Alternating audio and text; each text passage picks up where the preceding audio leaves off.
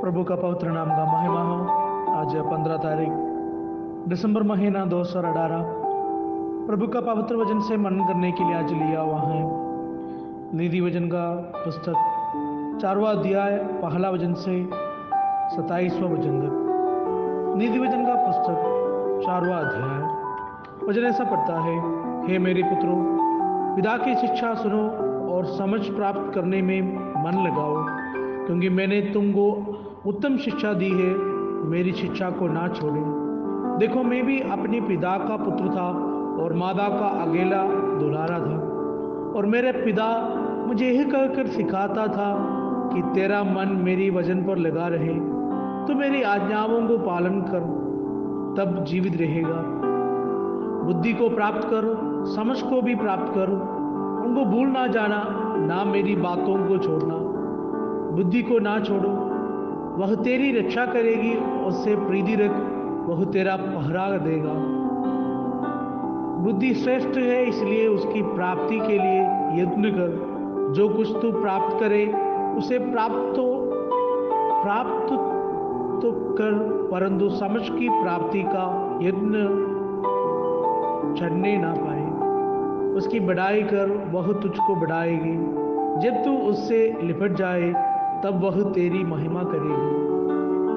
वह तेरी सिर पर शोभायमान भूषण बांधेगी और तुझे सुंदर मुकुट देगी।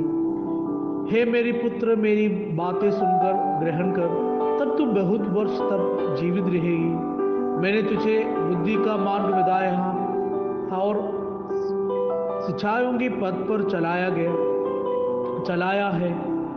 चलने में तुझे रोक ठोक ना होगी, और चाहे तो दौड़े तो भी ठोकर ना खाएगी। शिक्षा को पकड़े रहो, उसे छोड़ ना दे, उसकी रक्षा कर, क्योंकि वही तेरा जीवन है। दुष्टों की बाढ़ में पाँव ना धरना, और ना बुरे लोगों की मार्ग पर चलना। उसे छोड़ दे, उसके पास से भी ना चले, उसके निकट से मुड़कर आगे बढ़ जा, क्योंकि दुष्ट लोग यदि बुराई ना करे तो उनको नींद नहीं आती, और जब तक वे किसी की ठोकर ना खिलाए, तब तक उन्हें नींद नहीं मिलती। वे तो दुष्टता से कमाई हुई रोटी खाते और उपद्रव की द्वारा पाया हुआ दाग मधु पीते हैं। परंतु धर्मियों की चाल उस चमकती हुई ज्योति के समान है, जिसका प्रकाश दोपहर तक अधिक बढ़ता रहता है। दुष्टों को मार्ग और अंधकारमय है, वे नहीं जानते हैं कि वे किससे ठोकर खाते हैं। हे मेरे पुत्र, मेरी वचन ध्यान दर के सुन, और अपना कान मेरी बातों पर लगा। इनको अपनी आंखों की और ना होने दे, वरन अपनी मन में धारण कर, क्योंकि जिनको वे प्राप्त होती है, वे उनकी जीवित रहने का और उनकी सारे शरीर की क्षण के रहने का कारण होती है। सबसे अधिक अपने मन की रक्षा कर, क्योंकि जीवन का मूल स्रोत वही है। ठेठी बात अपनी मुंह से मत बोल, और चालबाजी की बातें कहने तुझसे दूर रहे।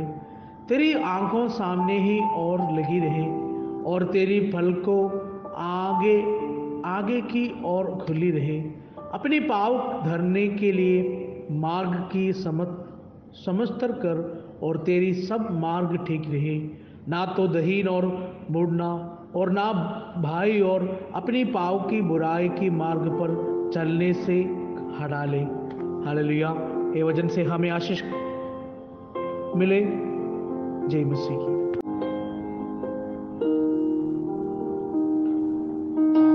जल्दी आने वाले यीशु मसीह का पवित्र नाम का महिमा हो। प्रभु का पवित्र वचन से मनन करने के लिए आज लिया हुआ है नीति वचन का पुस्तक 4वां अध्याय पहला वचन से 27 वचन तक। नीति वचन का पुस्तक 4वां अध्याय, इसी का पहला और दूसरा वचन ऐसा पढ़ता है, हे मेरे पुत्रों, पिता की शिक्षा सुनो और समझ प्राप्त करने में मन लगाओ, क्योंकि मैंने तुमको उत्तम शिक्षा दी है। मेरी शिक्षा को ना छोड़े। आज 15 तारीख दिसंबर महीना 2018। आज का अपना मन को दिया हुआ है मुख्य शीर्षक है honouring God in the father son relationship, पिता पुत्र संबंध में प्रभु परमेश्वर का महिमा करने दें। हालेलुया। अपना मरण का आगे हम बढ़ता है। आज का अपना समूह में आशीर्वादों की पालन के बारे में बहुत सारा प्रचार किया जाता है, जबकि इसे परमेश्वर का जो पवित्र वचन का जो दिशा निर्देशन के अनुसार भी नहीं पढ़ाया जाता है।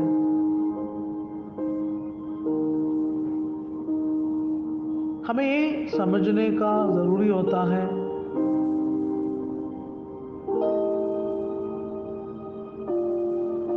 इस धरती पर जो परमेश्वर हमें देता हुआ आशीर्वाद, जो आनंद जीवन पर जो प्रभु ने हमारे लिए रखा हुआ आशीर्वाद, दोनों को समझने का आवश्यकता हमारा जीवन में होता है। उनकी जो परिपूर्ण योजना है, उन्हीं का महिमा का प्रदर्शन करने के लिए हमेशा होता है। जो लोग उन्हीं का ऊपर उन्हीं में प्यार करता है,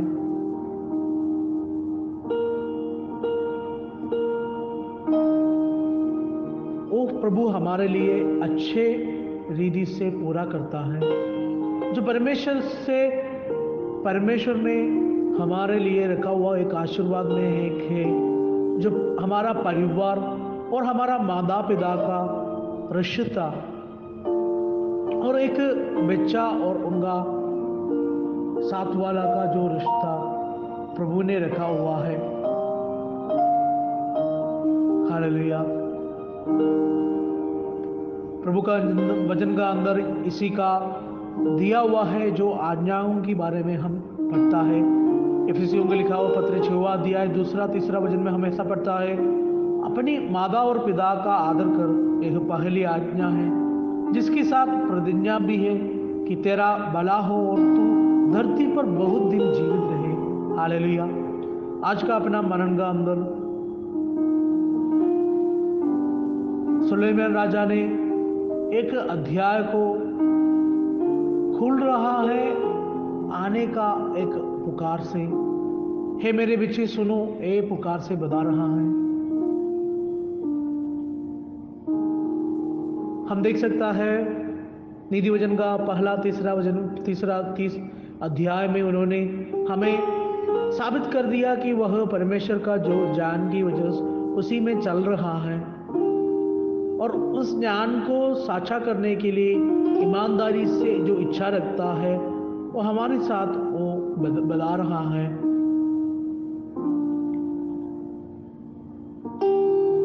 जो उनके पिता के समान वो भी इच्छा करता है अपने बेटे भी उसे प्यार करना और उसे पाने के लिए, समझने के लिए इधर आदेश दे रहा है।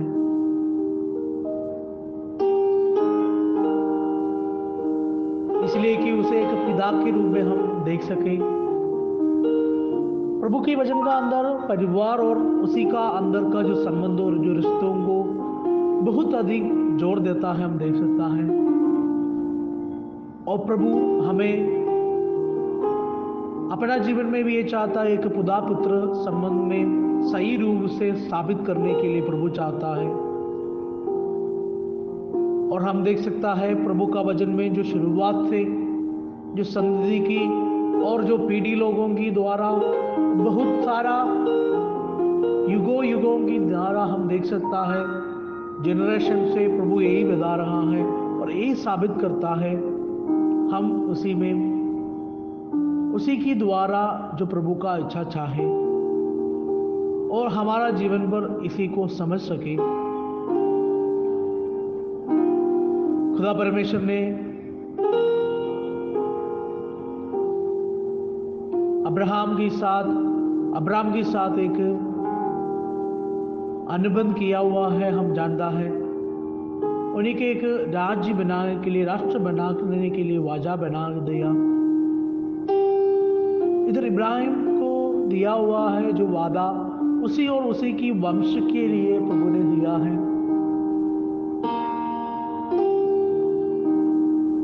इधर उसने जो स्वाभाविक रूप पर परमेश्वर से जो प्राप्त किया आशीर्वाद को उनकी बेटा पर जो इसहाक से दिया हुआ है, उसी के द्वारा इसहाक ने याकूब के लिए यही किया है। याकूब ने यूसुफ के लिए भी ऐसा ही किया है।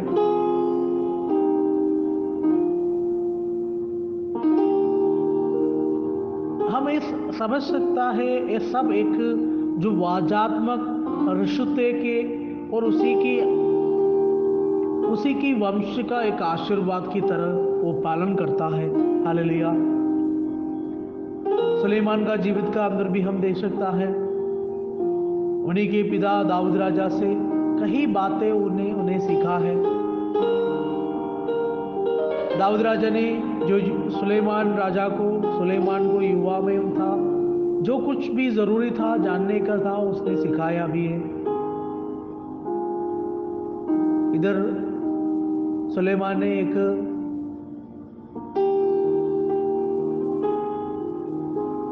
जो उनका पिता से सुना है और प्रभु परमेश्वर से जो सुना है तरीके से चलने के लिए और बात करने में सिखा रहा है।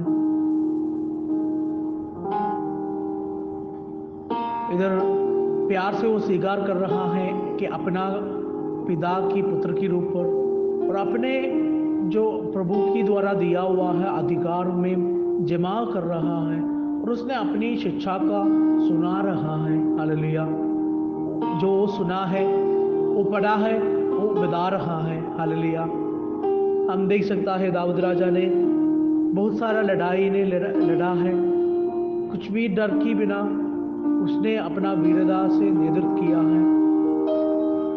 लेकिन उनका जीवन का अंदर भी एक गलत ही बातें या पाप का बातें हुआ है। दाऊद राजा अच्छी तरह से जानता है प्रभु का जो उन्नति और हर एक बातों को जानता था। जब वो एकदम नीचे का अवस्था में था, निचले हिस्सों में था, तो दाऊद राजा ने एक पश्चाताप का गंभीर पश्चाताप का बातें गहराई से पश्चाताप कर रहा है। हम सुन सकता है प्रभु का और पुकार रहा है, प्रभु को बता रहा है। भजन संगीता 51 में 10वें भजन में हम सुनता है कि परमेश्वर मेरे अंदर शुद्ध मन उत्पन्न कर और मेरे भीतर स्थिर आत्मा नए सिर से उत्पन्न करना। हालेलुया। आगे हम दाऊद राजा को उसी का बारे में प्रभु ही गवाही दे रहा हम सुन सकता है। प्रेरितों की काम 13 अध्याय 22 वचन ऐसा पढ़ता है, जिसकी विषय में उसने गवाही दी है, मुझे एक मनुष्य ऋषि का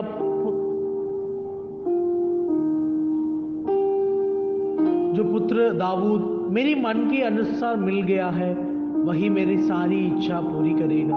हालेलुया।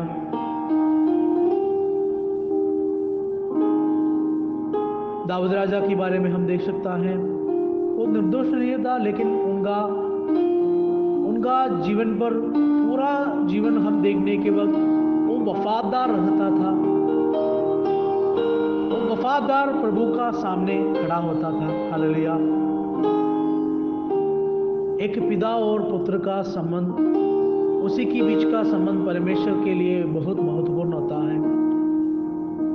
जो पुराना नियम का अंदर आखिरी अध्याय का आखिरी पुस्तक का जो मलाकी भविष्यवक्ता का पुस्तक 4वां अध्याय का आखिरवा वचन, पुराना नियम का जो आखिरवा वचन ऐसा बता रहा है,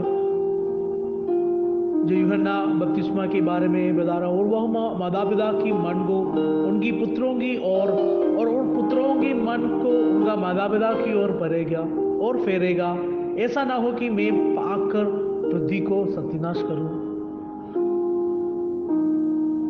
तो ये सबसे आज हमारा लिए इसका क्या अर्थ होता है?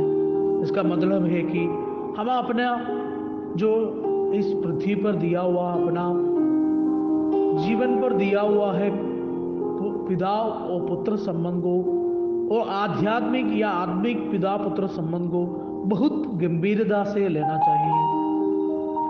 हम देख सकता है दाऊद राजा ने अपना पुत्र को सामने बहुत साल प्रभाव किया है, ये स्पष्ट है। एक बेटे के रूप में हमारा ये मतलब है अपना माता पिता का शिक्षण पर ध्यान देना प्रभु की दृष्टि में बहुत महत्वपूर्ण होता है। तो हमारा माता पिता का रिश्तों के पोषित करें और परमेश्वर को इसी के द्वारा महिमा मिल जाए, या महिमा करना जरूरी होता है। आइए हम प्रार्थना करें। खुदा परमेश्वर सर्वशक्तिमान प्रभु, हम अपना जीवन पर जो दिया हुआ रिश्ते को, जो दिया हुआ है माता पिता से प्राप्त किया हुआ ज्ञान के लिए हम धन्यवाद करता हूँ। हमें अपना शारीरिक और आत्मिक जो माता पिता से मिला हुआ है, हर एक आशीषों के लिए धन्यवाद करता हूँ, क्योंकि उसी के माध्यम से आप हमारा जीवन पर महिमा ले रहा है। और हमारे बच्चों को भी भविष्य में ऐसा आधार देने में हमें मदद कर लेना, क्योंकि उसी की द्वारा आपका महिमा खाली मिले। प्रभु यीशु मसीह की नाम से छोटी सी दुआ सुन और ग्रहण कर पिता, आमीन, हालेलुया। प्रभु हमारा जीवन में अपना पिता और माता के साथ और अपने पुत्र और बेटियों के साथ इस संबंध में प्रभु परमेश्वर का महिमा देने के लिए हमें ये वजन से सहायता करे। जय मसीह की।